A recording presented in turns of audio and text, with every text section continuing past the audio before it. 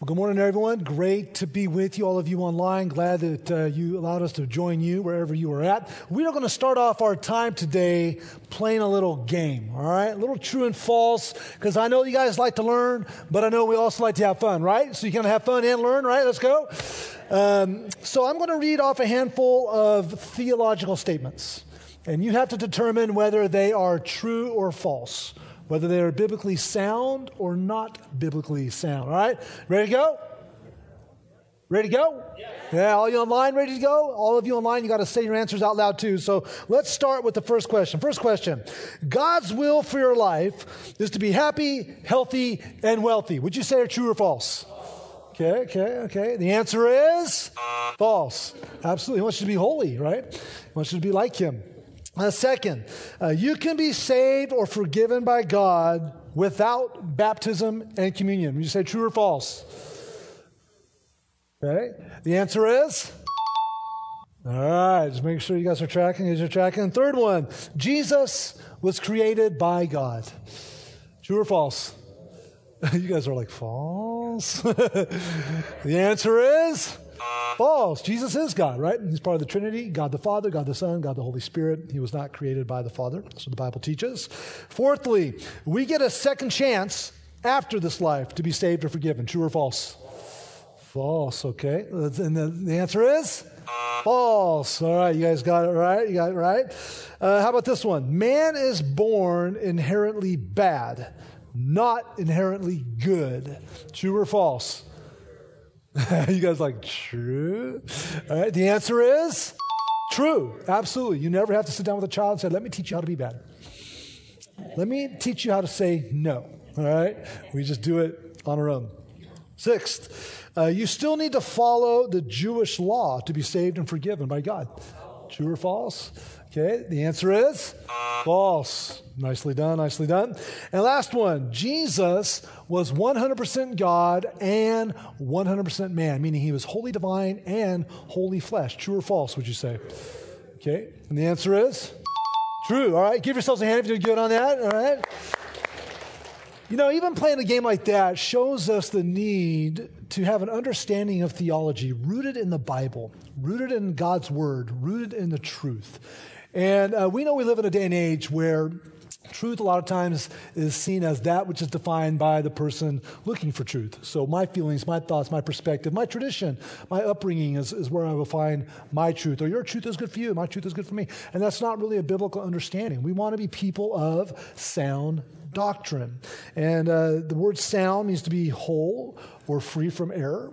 And doctrine is instruction, right? And for the Christian, it's a set of beliefs that revolve around the core, essential, foundational faith of our trust in Jesus. And so without knowing sound doctrine, we can be deceived. We can be lured away by someone else who's very compelling in their arguments. Or we can even deceive ourselves by our own emotions or thoughts or desires or appetites to wander away from sound doctrine. And when we do that, we really err in how we see God and how we can relate to God and how we see ourselves as people who are made in the image of God and who he is and how we relate to our Creator. We also will drift away from our understanding of Jesus and who he is as God the Son and the value and purpose and power of his sacrificial, substitutionary death on the cross for our sin and his victorious resurrection from the grave and how that has made a way for us to be forgiven and to be in relationship with God. We drift from that when we become people who drift from sound doctrine. And drifting from sound doctrine can also have devastating consequences in this life and the next because our souls are at stake. And eternity hangs in the balance. And eternity in heaven or hell is determined by whether or not you are rooted in sound doctrine. Also, maybe you've never thought about it this way. What if it's hard for you to trust God?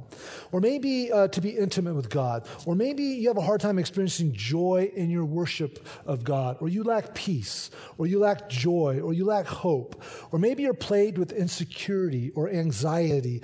Maybe you're having a hard time finding fulfillment and contentment in life and purpose. Maybe you don't have a spiritual hunger.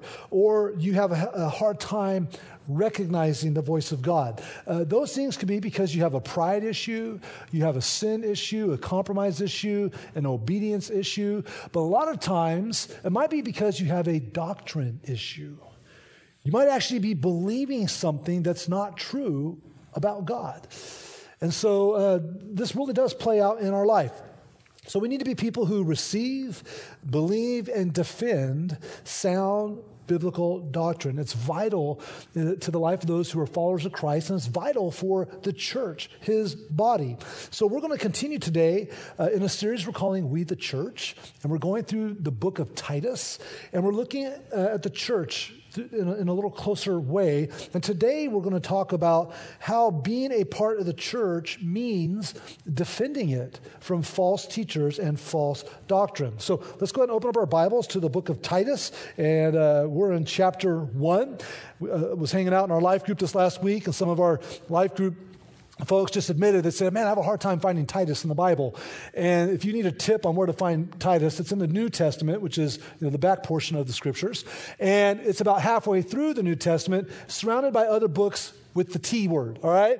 So you've got the Thessalonians, you've got Timothy, and then you've got Titus. So it's a little tip for you if you have a hard time finding Titus. Those of you using an app, you're like, it's really simple. I just found the word Titus and touched it. All right, let's look at Titus chapter 1. Reading verses 9 through 16. And 9 is an overlap from last week where Pastor Joe was talking about elders and qualifications for those who lead in the church. And it says here in verse 9, he must hold firm to the trustworthy word as taught so that he may be able to give instruction in, what's the next two words? Sound doctrine, all right? And also to rebuke those who contradict it. For there are many who are insubordinate, empty talkers and deceivers, especially those of the circumcision party. They must be silenced, since they are upsetting whole families by teaching for shameful gain what they ought not to teach. One of the Cretans, a prophet of their own, said, Cretans are always liars, evil beasts, lazy gluttons. This testimony is true.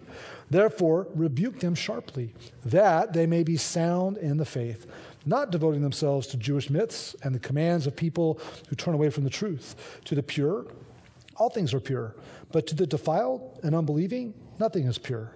But both their minds and their consciences are defiled. They profess to know God, but they deny him by their works. They are detestable, disobedient, unfit for any good work. Let's pray. Lord, we thank you for your word. We thank you that your word is truth. I thank you that in a world that is so easily drawn away from your truth, you have given us your word, you've given us yourself, and you keep calling us back to that which we can root our lives in, root our eternity in. So God, thank you for providing your word, your truth. God, we pray that today you allow us to be thinkers, listeners, hearers, and doers of your word. God, also we continue to pray for those struggling right now, those who are just struggling because of anxiety or fear or maybe health, or maybe they've lost a loved one or they've lost income. Father, would you just continue to just minister to them? God, would they find how real and present and reliable and trustworthy you are? Father, we continue to pray for our nation. We know our nation needs lots of prayer. Lord, during these last days of our presidential election, Lord, we just pray that you would put your hand on our nation. And God, would your people, especially the church, would they be a perfect example of people who are filled with hope and joy and peace? God, we know who sits on the throne. And Lord, you sit over who's ever going to find themselves in that Oval Office. And so we trust in you. We don't trust in men or women. We don't trust in political parties. God, we trust in you ultimately. And may that be played out when people see us through how confident and hopeful and secure we are because of who you are. So God, be with us this time. We ask in Jesus' name. We all said together, amen. So if you were here last week, you heard this teaching on elders. And if you weren't, I encourage you to go back. Pastor Joe did a great job in just talking about eldership. And it's a joy for me to be able to serve with men who are godly men. They are gifts to this church. They are gifts to God's kingdom. And we looked at the qualifications of elders, people who were to lead the church.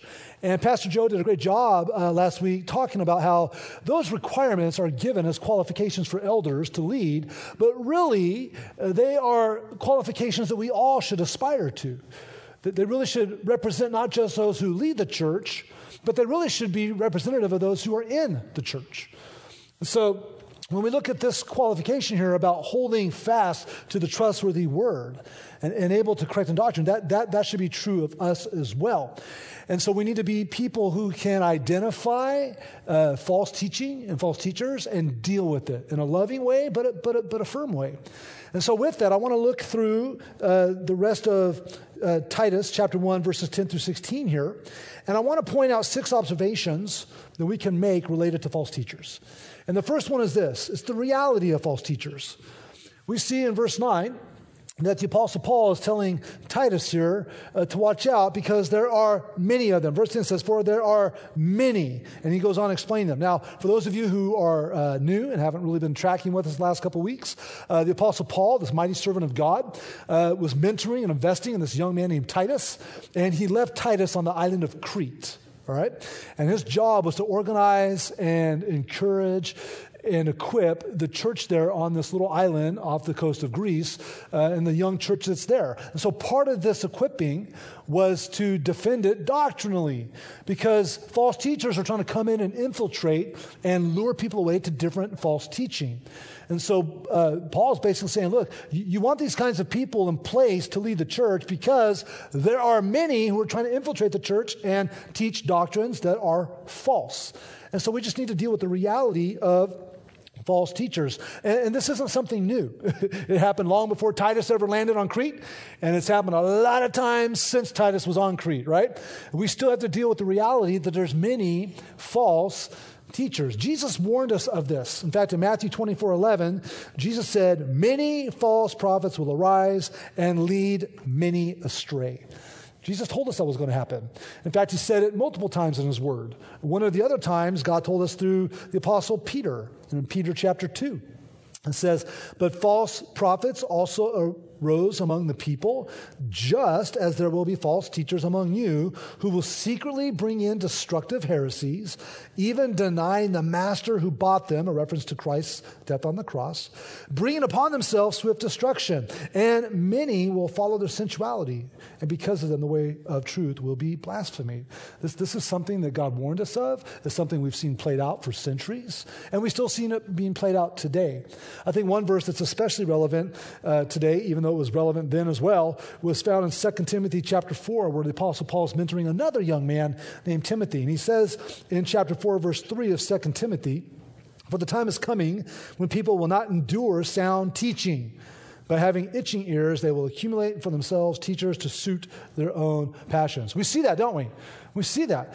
Where when God gives us his word, he gives us his truth. He says, here's who I am. Here's how I want you to live. Here's what I want you to do, not to do. And by the way, when God gives us instruction, it's what he wants for us, right? He's not trying to be, one who like kills fun. It's like, no, I have this way of living that's going to be pleasing to me, but also really good for you. And so when we see people read the truth of God, hear the truth of God, and they go, I don't like that. Or it doesn't line up with what I feel or what I think or what the culture is telling me, then they depart from it because other people will give some sort of teaching that will be more appealing to their thoughts, views, and appetites.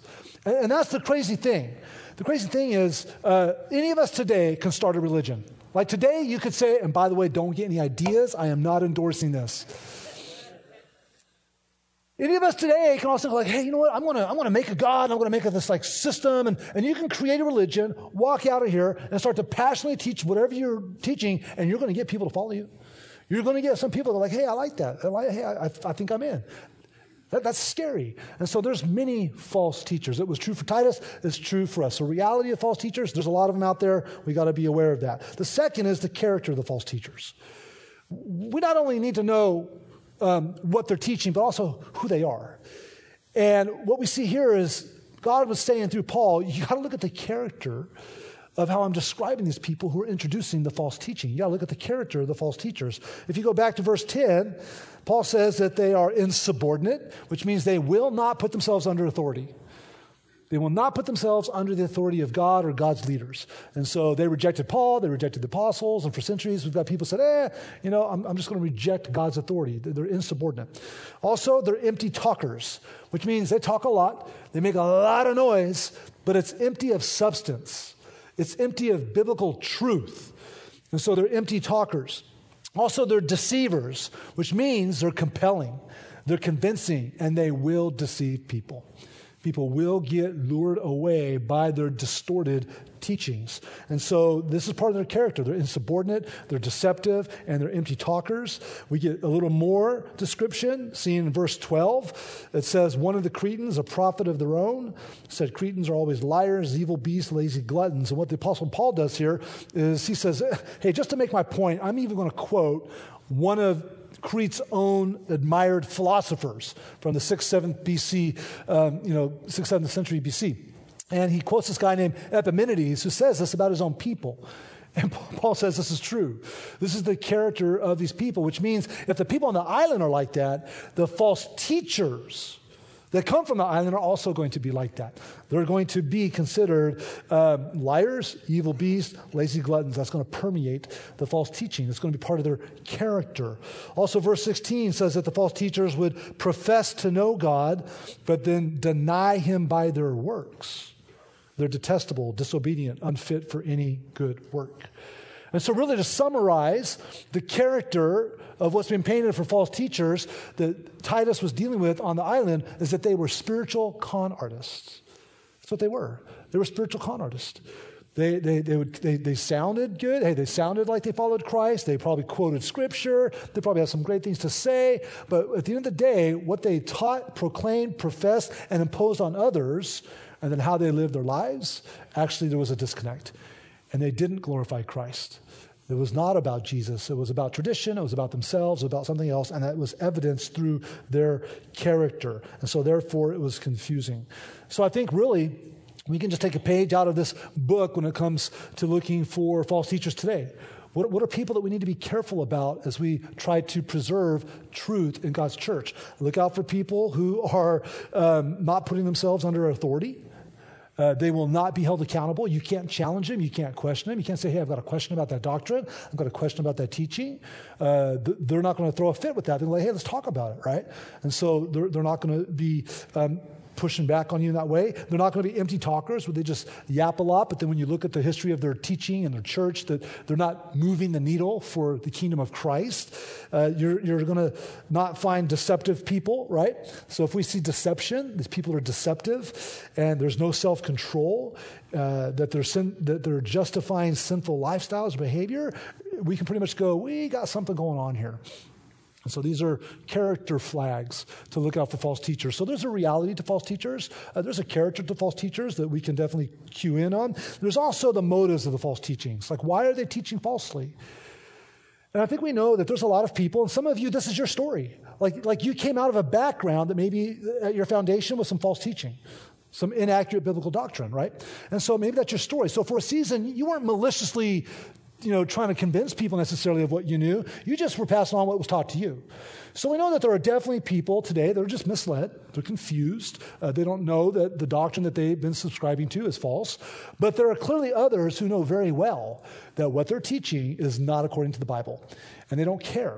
They're going to push it through anyways. And they're going to elevate the false teaching over God's word, over the glory of Christ. And then what's going to be their primary motive, according to what we saw here in Titus? Money.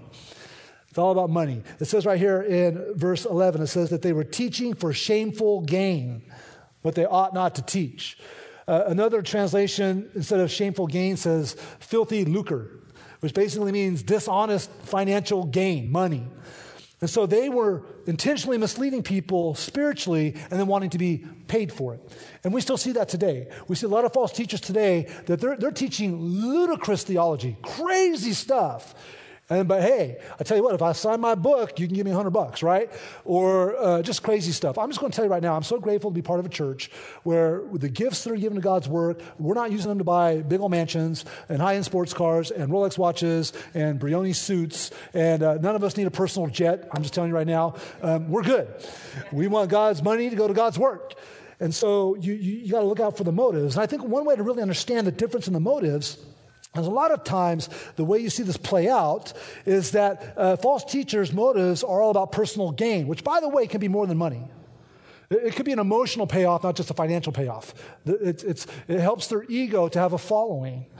It feels good to be admired or to be influential. So sometimes there's emotional payoff as well as a financial payoff. But a lot of times what you're going to find with false teachers as a motive is they want something from you. I'm going to give you my services. Now, here's what you give me in return. And I think when you scan the world and look for those who consider themselves servants of Christ, not celebrities for people, what you will find is we teach out of what we want for you. Not what we want from you. What do we want for you? We want you to have the most amazing relationship with God you could ever experience. We want you to experience the joy of forgiveness and knowing that you're right with God. We want you to know that you're eternally secure and that after this life, you're going to heaven, you're going home. We want you to experience joy and peace and hope and purpose and new life in Christ. And so when you scan biblical Christianity, you will find most of the servants of Christ, they want something for you. They're not just trying to get something from you. And so we've got to look at the motives of false teachers, and they're very clear here. Also, you've got to look at the fruit of false teachers. Jesus said that you will know false prophets by their fruit. You'll be able to identify by that which comes from their teaching. And so the false teachers that Titus was dealing here, there's definitely a vague reference because there were many. So there were those that were, deceptive and they were, insubordinate and they were empty talkers. But then he pointed out a specific group. He said that of the circumcision party. And some of you are like, that's the party I don't want to go to, right? What is that? That was a group of people called the Judaizers. And before we totally throw them under the bus, just think about this for a second.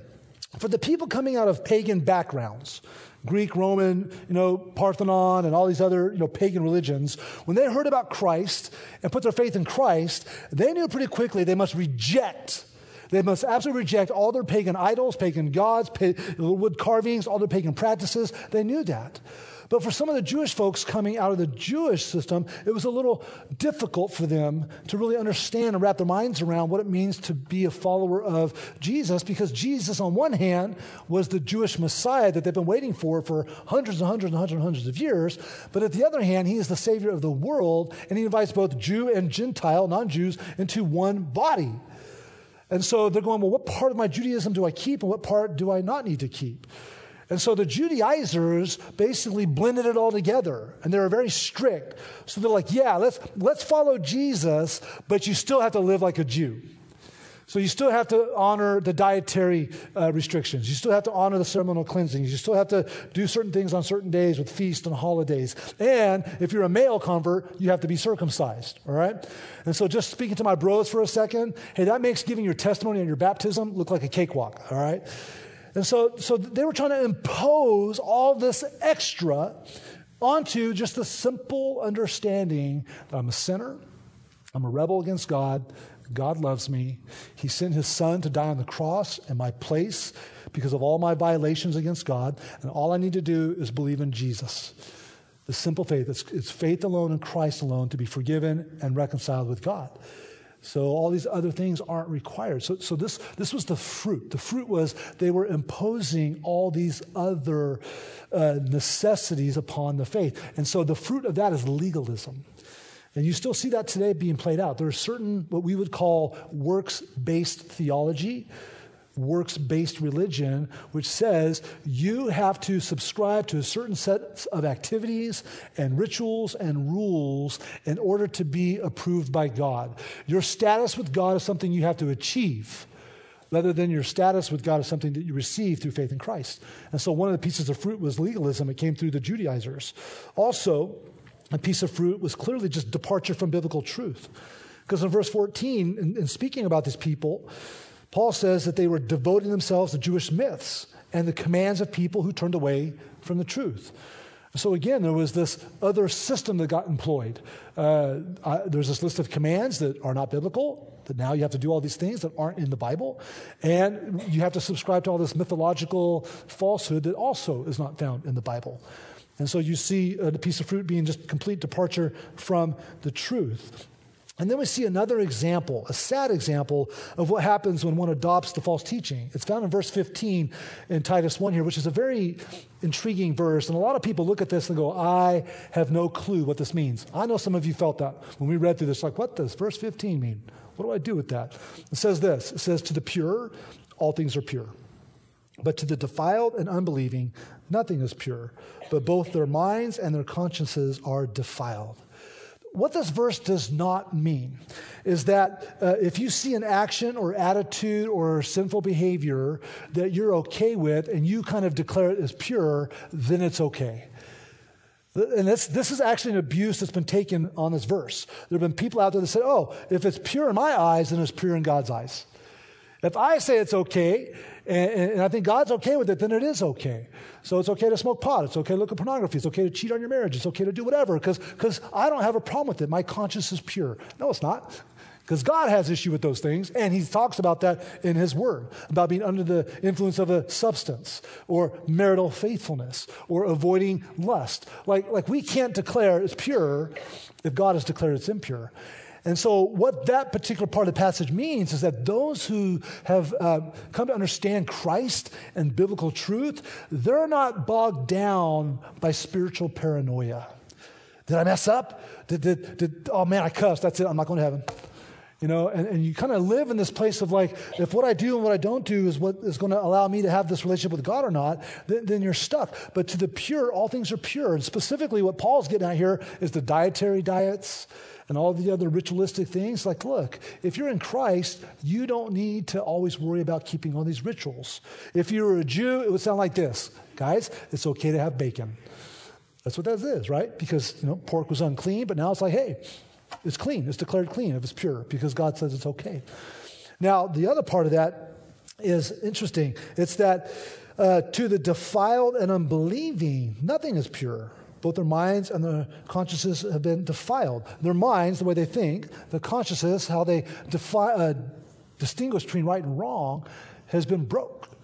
So now there's kind of the spiritual paranoia where everything's suspect. And so here we have that legalism that creeps in, right? Where all of a sudden, bacon's still evil. And if I eat it, then God's unhappy with me and I might not be going to heaven. That type of a thing. And so you see this contrast where you've got people who have been freed from spiritual paranoia and understand God's sense of what's clean and unclean and pure and impure. And you have others who, they're rooted in false teaching, so it leaves them spiritually insecure. Can I do this? Can I not do this? I don't know, so it's all bad. I don't know, so it's all bad. So I better walk the line or else. And so this is really what this gets after. And so those who understand God's truth do not need to live worrying about rules and rituals. They just live to please God. Just live to please Christ. Live to be faithful to his word. You don't have to worry about that type of thinking. And so the fruit of that is just this confusion and distorted views and practices. Also notice that these false teachers, on Crete anyways, we're not standing up in large public gatherings and declaring their false teaching. Now, we do see in the Bible other times that's happened. We know that happens all the time, every weekend, every week now, every YouTube video that's being watched where you've got people declaring false teaching. But what they were doing is they were taking it to the smaller context. In fact, look at verse 11. It says they were upsetting whole families. Well, how did they upset a whole family? They were introducing their false teaching into the homes. It was like face to face, house to house, door to door. And so instead of the big public, tactic, it was let's get into the smaller context, be a little more subversive. And so they would teach the father this doctrine, and then the father would have to, come to maybe his children or his wife and say, here's what we need to do. And they're like, wait, that's not what we've been taught. Or maybe vice versa. And so now whole households were getting stirred up and it was causing division. So a big part of fruit that you see with false teachers is it causes division and uncertainty even in families. And so it's sneaky. Now, some of you are sitting here going, okay, this is great and all, Chad, but we're not really concerned about Judaizers. I'm perfectly fine with my bacon. I'm not worried about ceremonial hand washing. Like, what do we need to be looking out for?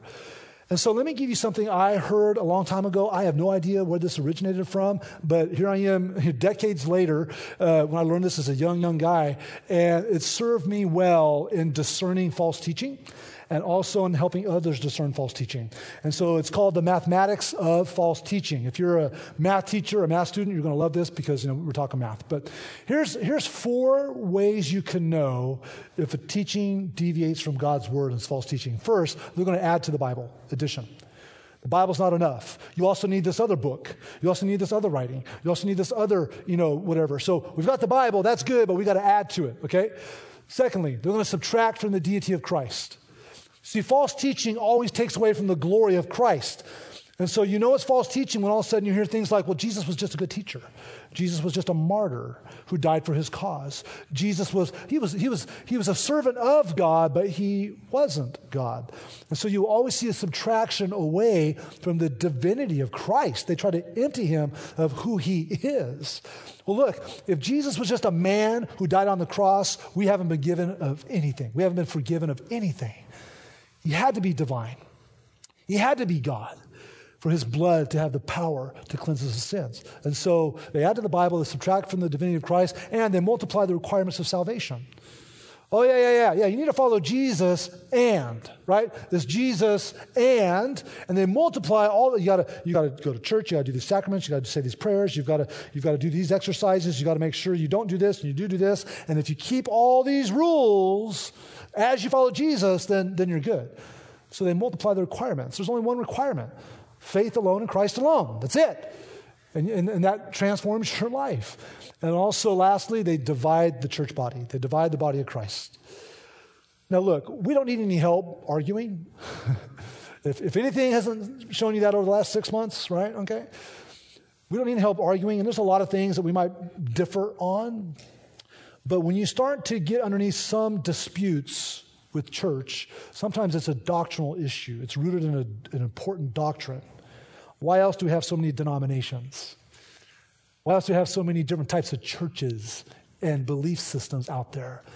And so just like these guys got in and were disturbing households, we still see that today where they'll get in and they'll divide the body of Christ. Now, some of you might be thinking, okay, what are some examples? Look, there's a long list of false teachings that you need to be aware of. There's a ton right now. If you try to Google religion, Google faith, look, Rabbi Google has got a lot of stuff on there. I don't recommend always seeing what Rabbi Google has to offer you, right? And I got together with some of our staff this last week, and we were just discussing some of the more dangerous belief systems right now that we feel are infiltrating the church over the years. And there's a lot of them, but here's just a few that I think you need to especially be aware of. The prosperity gospel. Right? The prosperity gospel is that God rewards and increases those who have great faith with increased health and wealth. The prosperity gospel is health and wealth. Well, good luck. Go to another country full of people who love Jesus who don't have a lot of health and a lot of wealth. And tell them that God doesn't love them, that they're doing it wrong, right? So this is a corrupt teaching. If you want to really get a good lesson on the prosperity gospel, I recommend a movie, kind of a documentary to you called The American Gospel. You can find it on Amazon Prime, Netflix. It's out there. It's 2 hours worth of your time that will show you what the prosperity gospel is all about. And so look at the prosperity gospel. There's also this view called moralistic therapeutic deism. Now, those who subscribe to this wouldn't call it that, but this is what it is. And MTD, or moralistic therapeutic deism, has especially infiltrated our young adults and our teenagers. It's the view that God is a cosmic therapist. And basically, he exists, but he's not part of our lives. And the only time he's involved is when we need some help. We need some therapy. And we're not doing that good, all right? Also, God wants us to be good, and God wants us to be happy, and all good people go to heaven. It's moralistic. It's all about being good. It's therapeutic in the sense that I only go to God if I need some sort of spiritual therapy. And it's deism. Well, there's a God, but he's not really involved. And so that's crept into the church. You've got to be aware of that. Also, secular humanism. Secular humanism is creeping into the church, where secular humanism means the material world is all that exists. There's no God. There's no spiritual dimension. There's no afterlife. Therefore, man is the measure of all things. Man is the ultimate. He's the autonomous norm. He's a law unto himself, and his reason and his emotion are the basics of our ethics. And so you start to see how people believing in people power, right? Related to that, but a little bit different, is this other one that's really creeping in real time. It's expressive individualism. It's called expressive individualism. Expressive individualism basically is this view that the highest good is individual freedom and happiness. It's self-definition. It's self-expression. So it draws people into isolation. It draws people into groups that only think like they think. And you can really call it meism or meology if you want to. And it sounds like this: you be you. Follow your heart. Be true to yourself. Well, what if you're true to yourself, but it violates God's word? Now what are you going to do? And so we see this expressive individualism creeping in. Now there's many, many, many others out there, but you have to be alert to this false teaching. And that leads us to the last couple observations we make. The first is the response to false teachers. This is the fifth point, the response to false teachers. Well, Paul tells Timothy in verse 11 they must be silenced. Literally means to muzzle the false teaching. Verse 13 then he says also rebuke them sharply. So Titus must be very firm in dealing with this false teaching because it's going to infiltrate and corrupt the young church. And so that was his command to follow. And I would say ours is the same thing, that when we identify false teaching, we're to silence false teaching and we're to rebuke it. Now, rebuking sounds very harsh. It can be, and sometimes it does need to be sharp. It was definitely needing to be sharp for Titus because he was on Crete. And right before verse 13, it says these Cretans are, liars and brutal beasts, evil beasts, and that they were lazy gluttons. So sharp rebuke was going to work the best. But sometimes in our context, just a good, loving rebuke is enough. But rebuke, by the way, in the original Greek is the word elecho.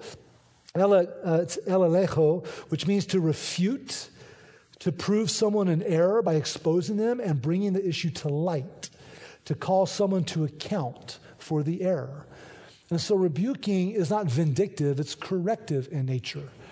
It's us silencing someone by reason, not by harm. And so we're called to call it out when it happens. So whether that's one-on-one, in a relationship, a life group, hey, you hear something from this platform that doesn't line up with the core doctrines of the faith, then we've got to talk. Now, remember, there are a lot of phenomenal believers that have a difference of opinion on the non-essentials. So we're not talking about like, hey, I got to talk to you. You guys you're baptized by doing one dunk backwards. Well, you should be doing 3 dunks forwards. Like, that's not what we're talking about here. Or the timeline of when Christ returns. Like, there's different views on how to interpret Revelation and different aspects. And you've got amazing theologians true to God's word on both sides of this. We're talking about rebuking that which is related to the core essentials of the faith, the nature of God, the character of God, the deity of Christ, the reliability of the Bible, the reality of heaven, the reality of hell, and all those things. And so you hear something from this platform that doesn't fit God's word, you send us an email like, hey, we got to talk about this thing because it sounds like you said we can lose our salvation. Can you tell me more about that? Like, let's talk. And so you have to be willing to rebuke and silence false doctrine. And then the last observation is the hope for false teachers. Why was Titus instructed to rebuke them? Obviously, to protect the church. That's the primary objective. But also, we see in verse 13 and 14, Paul says this testimony is true, therefore rebuke them sharply that they may be sound in the faith. These are people that were devoting themselves to Jewish myths, to religion. He said, no, rebuke them so that they can be corrected and maybe be convinced of the truth. And so our hope is for false teachers to be converted to the truth. Like, it's a win if a false teacher is converted to the truth of God's word, not just eliminated and expelled. But if they won't, then you've got to get it out. It's like a spiritual cancer. And so we see here that there's hope for those who don't teach truth, that maybe our hope in confronting them is that they will teach truth. And so 6 real neat observations: the reality of false teachers, the character of false teachers, the motives of false teachers, the fruit of false teachers, the response to false teachers, and the hope for false teachers. But what does that mean for us? Like, what action steps can we take as individuals, but also as a family of faith, as a community, when it comes to false doctrine, false teaching? I want to give you 4 really summary action steps here. And I'm going to say these 4 words: discern, identify, confront, correct. Moving forward, my hope today is that this has motivated you and helped you to desire to be able to discern, identify, confront, and correct, which means this: when, not if, when you hear false teaching, you can discern it. You're like, wait a minute, that sounds off. Like that doesn't sound like Scripture. So your spidey sense is kind of going, nah, I don't know about this, right? And then you can take the next step and identify, like, what is it that's off? Oh, wait a second. Mathematics of, hey, they're adding to the Bible. Wait a minute, they're taking away from the deity of Christ. Wait a minute, they're multiplying, the requirements of salvation. Like, you can identify what it is, but wait a minute, that sounds like that moralistic therapeutic deism stuff. Oh, wait a minute, they're taken away from the deity. Like, you can identify what it is, and then you can confront it. And you can confront that friend, that family member, that life group, member, and say, hey, look, you said this the other day. I don't know if you realize this, but that's actually not scriptural. You do it lovingly. You don't do it pompous. You do it humbly.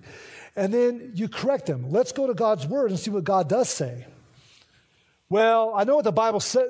People are saying this right now. Well, I know what the Bible says, but I feel, look, I don't care what you feel. That's not what God says. Well, I know what the Bible says, but I think, look, God doesn't submit himself to what we think and feel.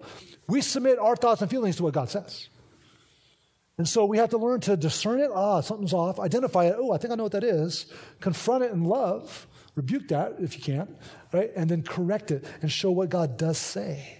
So I hope that you can step into that. Now, if you're kind of wondering where you're at on these areas, let me give you 3 reflection questions really fast before we wrap it up to help you. Here's one question maybe you want to ask yourself as you're thinking about this. How confident do I feel in identifying and correcting false doctrine? Like on a 1 to 10 scale, 1 very low, 10 very high, like how confident do I feel in identifying and correcting that? The second is actually a very important question too. How willing am I to be corrected if I'm believing or teaching false doctrine, right? On a scale of 1 to 10, it's like, good luck, I'm not moving. It was like, wow, I never thought about that. Tell me more. Like, how willing are you to have someone point something out if it's an error to God's word? And the third question I have for you is this. What's your next best step to grow in this area of being a disciple of Jesus? Like, what do you need to do to be more humble, to receive correction, to be more loving and bold, to give correction? And so what's your next best step with that? Now, obviously, time in God's word is the most important, because the more time you spend in God's word, the more easily you'll identify something outside of God's word. But on top of that, spend time doing some deeper dives in doctrine.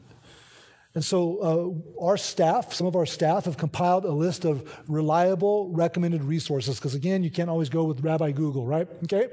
And so if you go to our blog on this website, if you go to our social media today, if you download the study guide, don't forget every week we have a study guide that goes with this message for personal devotional, family devotional, life groups.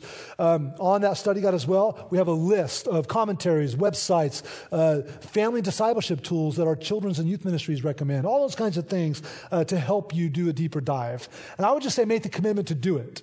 Like, what would it look like for your personal understanding of theology if you took 25% of the time that you spent scrolling social media and listening to the news and instead use it to study doctrine? Like, how much more would you know? How much more proficient would you be? And so we have to become people who do some deeper dives in doctrine. So a couple of ways you can respond today that I want to invite you to as we wrap it up here. And we're going to do Lord's Supper in a minute, which is going to be exciting. And I've got a special guest who's going to lead us in that. But today, if anything we talked about has triggered your need for a conversation, please text us at our response number, 440-276-5575. And text the word connect. Like, I need to connect with you. And maybe that true or false quiz we did in the beginning, you're like, I answered differently. And I don't know why. Text Connect, go like, hey, I got a question. And we'll get a conversation going and see how we can help you with maybe some doctrinal stuff you've got question marks about. Also, as we've talked about this relationship with Jesus and being right with God, if you don't know Christ and you specifically want to know more about Jesus or are ready to give your life to Jesus, text the word Jesus to that response number, and we'd love to help you walk out the next steps of becoming a follower of Christ. With that, let's pray, and then we're going to take the Lord's Supper together. Father, thank you again for your word, for truth. Thank you for loving us enough to provide truth for us, hope for us, guidance for us, correction for us. Father, thank you for rebuking us when we're wrong through the power of your Holy Spirit and the truth of your word. God, help us as the church, that we, the church, would be defenders of sound doctrine, and that we would do it lovingly, Lord, that we would do it boldly, and if ever need to, Lord, we could do it firmly. God, to preserve and protect your people and what they believe and the outcome and fruit of false doctrine, but also, Lord, so that we can walk with greater confidence in you and who you are. So we love you and we praise you in Jesus' name. We all said together, amen.